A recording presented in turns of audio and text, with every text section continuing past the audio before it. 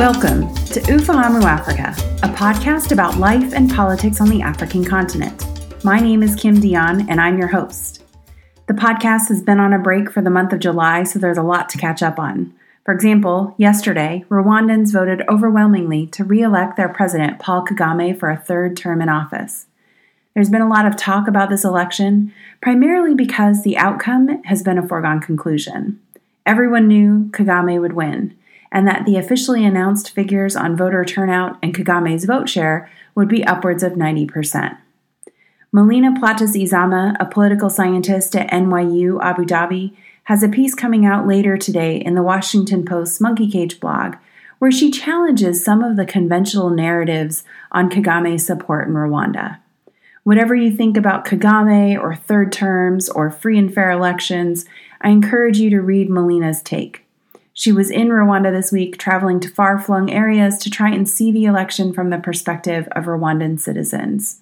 I also encourage our listeners to check out the Washington Post op-ed written by Diane Shima Rwigara, a Rwandan activist and former contender for the Rwandan presidency. Rwigara writes about the harassment she and her supporters faced after she announced in May that she would run for office. Included in the op-ed is a video of Rwigara being interviewed by Karen Attiah, the global opinions editor at the Post. In the video, Attiah provides some context on gender and politics in Rwanda. Another East African country will be having its election just 4 days after Rwanda, Kenya. There's simply too much that has happened since our chat with Ken Apollo in episode 23 to properly get our listeners up to speed. Especially given the recent death of the head of IT of Kenya's Electoral Commission, Christopher Msando, it's important to us that we point listeners interested in understanding what's going on to some quality coverage. And thankfully, we can do that with the excellent BBC podcast, Kenya Election Watch, hosted by Dickens Olewe. The most recent episode posted online Thursday, and it features insights from writer and political analyst Nigel Nyabula, Birmingham University professor Nick Cheesman, journalist Christine Mungai, Africa Check Kenya editor Alphonse Shiundu, and researcher Abdullahi Bawaru. We want to wish Kenyans a safe and fair election. Sometime after the final results are announced, we'll feature a conversation with political scientist Kathleen Klaus, an expert on Kenyan politics. She'll help us understand the election outcomes, whatever they may be. As summer is drawing to a close, I hope our listeners are keeping up with the African Politics Summer Reading Spectacular, our book series at the Monkey Cage. My partner in crime, Laura C., has a post this week reviewing 3 books, all short histories of African leaders published by Ohio University Press. The books featured are biographies of Julius Nyerere, Ellen Johnson Sirleaf, and Thabo Mbeki. Check out our website, ufahamuafrica.com, Monday morning, when we'll post links to the pieces mentioned here, as well as bonus links to other things we found interesting. In this week's episode, we speak with Anna Mwaba, a PhD candidate at the University of Florida. We talk about the African Union, election monitoring, and the unintended consequences of political science research on Africa by those of us trained in the West. Thank you, Anna, for joining us today at Ufahamu Africa. Thank you so much for having me, Kim. I'm so happy to be here. Now, one focus of your research has been on the African Union, the Continental Union of African States headquartered in Addis Ababa. When you're teaching, say, an undergraduate who's eager and interested but perhaps uninformed, how would you first describe what the AU is and what it does? So the African Union consists of 54 African countries that seek to address economic, political, and social issues on a continental platform. So it was originally formed in 1963 as an organization of African unity. Their main goal was to challenge the presence of colonial powers on the continent and to also serve as this united front against a common enemy. Mm-hmm. However, in later years, they realized that the OAU, the way it was formed as a way to fight against colonial powers, was not equipped to tackle the issues that came with the modern world. And so it transitioned in 1999. The decision was made that it would have to create an organization that was more productive and was better able to tackle current economic, political issues that Africa was facing. Right. And this led to the creation and the establishment of the African Union, which was culminated in 2002 at the Durban Summit in South Africa, where the AU was officially launched with its first assembly of the heads of state of the African Union. So the AU seeks to promote continental integration through shared political institutions, peace and security, to advocate for common African positions on an international platform, to promote human rights, gender equality, and social justice, amongst other issues. And in 2013, it actually launched its Agenda 2063. And this agenda emphasizes the values that seek to improve citizen lives through education, skills provision, better housing, deepening of democratic values, and the increased institutional and leadership capacity development on the continent. The main difference between the OAU and the AU, I find, is the AU is a lot more committed to supporting democratic values and deepening governance structures in Africa. Right. Can you give some examples of that? So, for example, the OAU was very much staunch in defending non-interference. So, not interfering in another country's in domestic politics. However, the AU has realized that this process of non-interference actually undermines the ability to be a political actor on the continent. So in 2013, we saw it step in and actually suspend Egypt when President Morsi was deposed in a coup. In 2015, we saw with the abduction of Burkina Faso's president, Michel Kafando, who was right before the elections were held in October, he was abducted in a cabinet meeting. And here the AU also stepped up and said, this is a violation of democratic norms, it's a violation of the AU mandate, and it's also taken an increased role in security matters, as we've seen with the initiation of peacekeeping mission in Somalia and Sudan, and its recent discussion on the fact that Qatar has pulled out of the Djibouti-Eritrean peacekeeping mission, and so it's made a public announcement that the AU is on top of this, and they're watching the situation and seeing themselves as a key political, security, economic actor on the continent. So it's taking a more visible role compared to what the AU did back in its time. Right. So earlier this year, you actually wrote a piece for Africa as a Country titled "The African Union is Now Complete, but at What Cost?" In that piece, you wrote about the recent readmission of Morocco to the AU after a 33-year hiatus from the AU and its predecessor, the OAU. What did you want readers to take away from your piece about Morocco's 33-year absence and about its readmission? So when I first heard about Morocco's interest in joining the AU, I was really surprised. My first reaction was, why now? In 1984, it left the AU because it felt that the AU had no right to grant sovereignty to Western Sahara. And so my piece explores the implication of this readmission, given that King Mohammed VI requested that Western Sahara be removed from the AU. He did not recognize it as a real state and referred to it as a phantom state. Right. And so for listeners who aren't familiar, Western Sahara declared independent adjacent to Morocco, but that Morocco claims as part of its own territory. Exactly. So for Morocco, they see Western Sahara and the Sahrawi people as belonging to the Moroccan kingdom. Right. And so their terms of joining the AU was that Western Sahara no longer be recognized, so they could assume Western Sahara back into Morocco. But this request wasn't accepted. So basically Morocco joined the AU with no terms, and despite this clear disregard for Western Sahara sovereignty and for the Sahrawi people's determination, 39 countries voted in favor of Morocco's return. 39 out of the 53 that were members at the time. So here I make the point that as the fifth largest economy in Africa, and given the AU's consistent funding challenges, it sacrificed its own mandate and principles to secure Morocco as a means of financing. And I think I was especially concerned with the implications this has for the AU in the future. So if the AU was willing to undermine its own mandate and principles for financing, in this case, what will it mean for its political role moving forward? Right. So what else is at risk when it comes to the AU establishing itself as a political actor, and what does Morocco bode for that future? Right. And the role that it seeks to play in the AU. And I just wonder if the AU be actually undermined by these internal contradictions that it's done by inviting Morocco back in. Let's talk a little bit about the future of the AU. Earlier, when you were describing, what the AU is, you talked about one of its foundations as being about continental integration, right? And as we watch Britain make moves to exit the European Union and a rise in nationalism and autonomy in Europe, are there any implications for regional governance in Africa? Put another way, is there any threat of instability for the AU similar to what we're seeing with Brexit in the EU? Right. That's a valid concern, given that a lot of the AU institutions are modeled on the EU. This idea of a European Parliament is echoed by the Pan-African Parliament. And so if the AU serves as an example for the AU, then what's going to happen if the AU is failing at what it promised to do, which is this level of regional integration? But surprisingly, the AU is actually moving towards increased integration in the past 2 years. They have continued to push for this common Africa position, so that Africa is on the same page when it comes to issues with the UN or the ICC. So Africa being put forth as a continental actor, one united front rather than divided countries. Right, a whole block of votes, for example. Exactly. Yeah. And they're also working on this free trade zone as part of their Agenda 2063. And even though it might take a while for us to get one, this idea of a visa-free passport.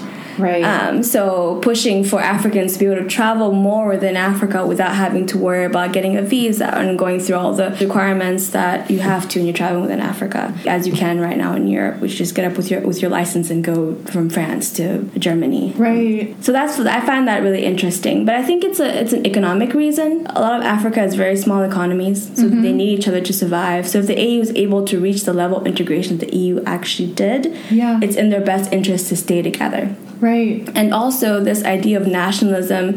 Nationalism is not so much at risk in Africa. I think most people would even call for more of an AU presence. Right. The AU is not really as involved as the EU is. The Parliament makes a decision. It's not binding as it is in Europe. You're not really threatening nationalism when you let countries basically self-determine themselves. So your dissertation research actually studies one particular aspect of what the AU does, and that's election observation. What do election observers do? And is there anything particularly special about AU election observers, say as compared to those sent by the European Union or the Commonwealth, or even domestic election observers from local political parties, NGOs, or faith-based organizations? So election observers are tasked with assessing the political environment during an election and to also establish the extent to which a country is adhering to international and national guidelines for elections.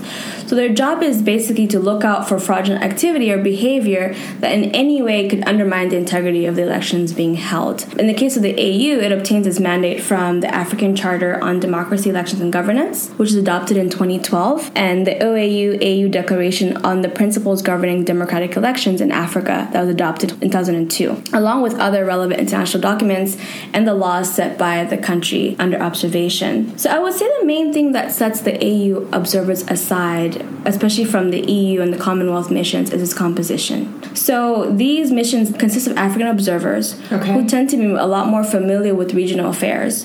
So you have members sent from the Permanent Representatives Committee of the African Union, members of the Pan-African Parliament, other election management bodies in Africa, and civil society organizations. So these are people who are on the ground, who understand and following the politics a lot more closely than the EU and Commonwealth missions.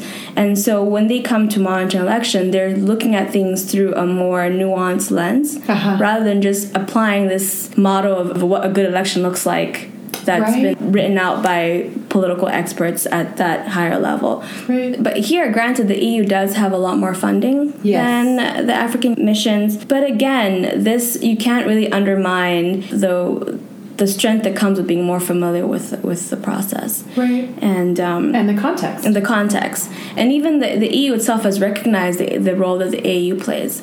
The AU has, in 2007, for example, following the Kenyan elections, made the announcement that from now on, every single member state would have to be monitored by AU missions. If the EU did something like that, they'd be argued as being, you're controlling Africa, you're trying to dictate what we should and shouldn't do, put your models of democracy on us. But the AU, coming from this place of being a partner, we're supporting each other, we're a union. They have the authority to say that, and there was actually no backlash to that comment, that statement. Interesting. So they're able to provide this middle ground. Unlike domestic observers who can be very close to the election. Granted, they have eyes on the ground more so than the AU, but this is their country. These are their lives at stake. The election matters a lot more for them than it does for the AU. And so I think domestic observers, they do bring a different aspect to monitoring and supporting an election process.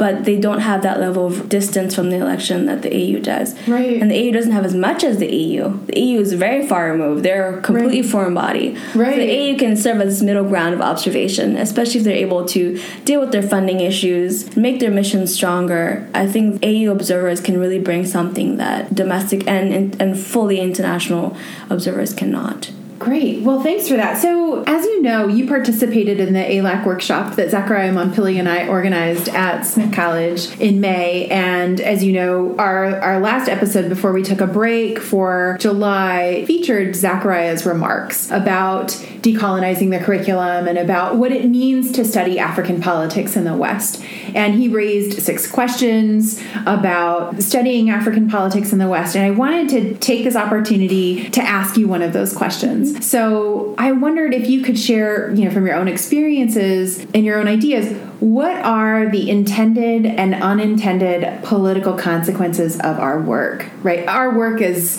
Africanist political scientists based in the West. That's a really tough question to answer, but I would say that the main unintended effects of our work is by promoting this idea that Western academic work is in some way better than any other parts of the world. So we have theory testing, we go to the field, we collect data, we collect evidence for our arguments, we go through peer review process with other scholars who, verify and validify our work that other scholars in Africa may not go through. So we're unintentionally leaving out some of these critical voices from the study of political science. Yeah. So works that could contribute to our own understanding and fill in the void that we sometimes, especially making theory, we're not as familiar with as someone who lives with and is able to understand the intricacies of the politics at that national level that we, being on the outside and going for a couple months at a time, may not be able to see. Right.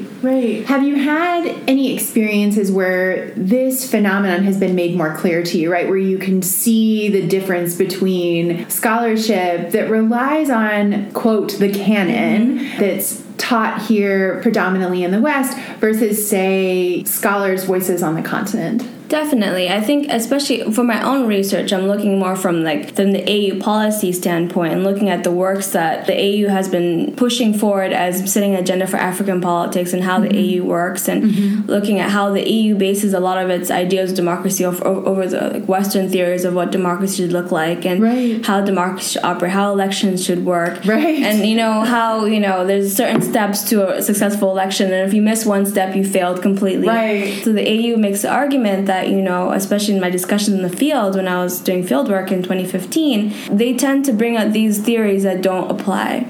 Right. But there's no effort to try and understand how they can be made better. Right. So we're not saying completely scrap these theories. There's a lot of merit to our basic understanding of democracy and democratic evolution and how democracy has developed, but also try and see from the other side. Try and see what has worked instead of completely disregarding theories that may come from the bottom up that can contribute to what we're trying to put down on some of these situations and create models out of. So our models should be a lot more interactive, I think, in terms, if we're going to really contribute to political science and our understanding of science, and stop falling under this thing of, are we predictive? We're not being predictive. Or maybe we're not being predictive because we don't understand. Exactly. Maybe that's what we're failing. And have you had an opportunity to interact with scholars in this way, in this, with scholars who are working on the continent in this way, where you can have that kind of an exchange of ideas? And do you feel like it changes your work at all? I definitely. So I was recently in an edited volume that was produced on the Malawian elections, just trying to understand how far Malawi has come, and exposed to scholars who work in Malawi's democratic trajectories and civil society, and just trying to see how dynamic our understanding of politics can be if we just pay attention to some of these nuances. Right. And that volume was co-edited by Michael Wahman at the University of Missouri and Nandini Patel, who is a Malawian academic working in Malawi. Right? And my first draft, actually, and I'm very okay to admit this, was told that, it's very technical. You're kind of missing a few of these things. And I realized when I read over it, oh my goodness, I am, because I was coming from this whole ABC, like this is what I've been trained to look at things for. The theory says this, and this is what I should expect. But I wasn't looking at it from having stayed in Malawi, having observed the Malawi elections and seeing that how complicated the politics actually were, and having this simplified understanding of what election monitoring should and shouldn't do was basically influencing what I was seeing. Right. So I was judging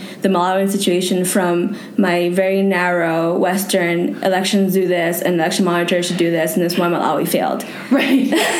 So it really helped me step back and rethink a lot of my theories for my dissertation, and also being okay with the fact that sometimes our theories just don't work. Right. And that's okay. It doesn't make me less of an academic. No.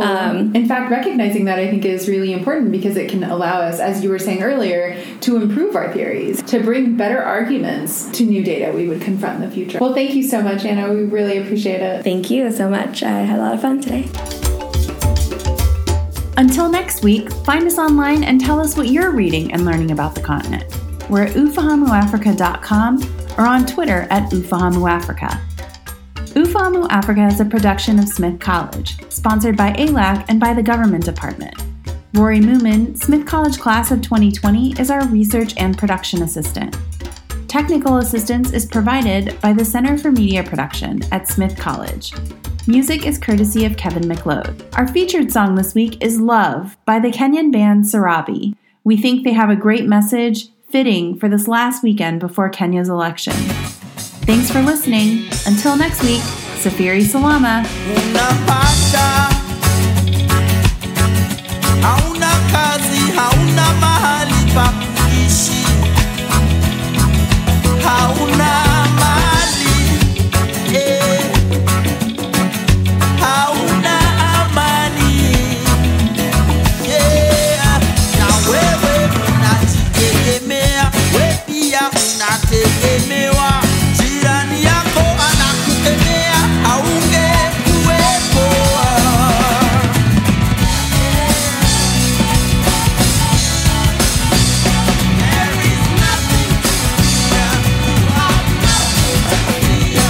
Love will rescue us.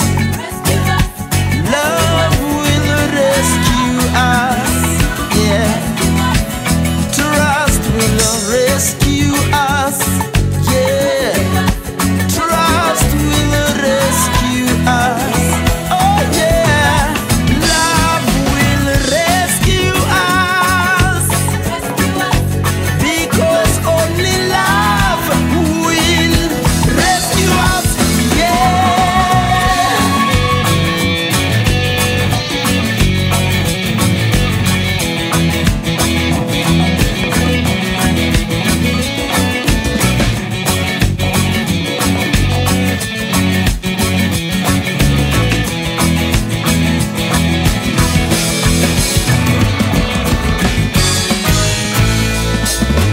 What is the problem?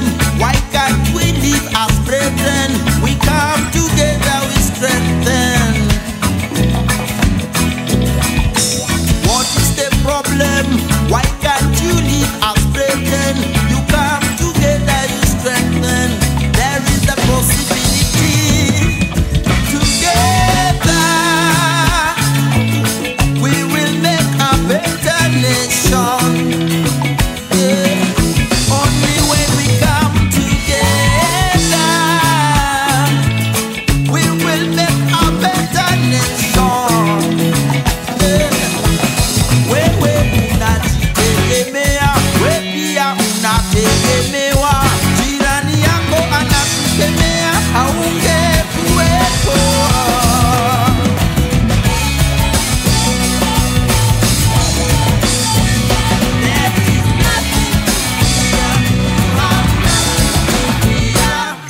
Love will